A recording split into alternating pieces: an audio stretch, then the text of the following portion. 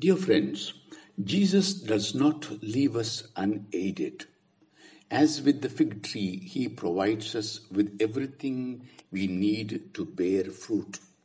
There is an old story which describes Peter at the gates of heaven. The world has ended. The sheep have been separated from the goats.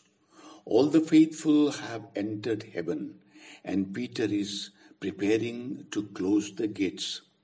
Then he sees Jesus standing outside. "Master," he says, "what are you doing outside?" Jesus replies, "I am waiting for Judas." Jesus will wait for me too, beyond the end of time. But I can only go to him within time, and he cannot force me to go to him. He stands at the door and knocks. Can I hear his call today?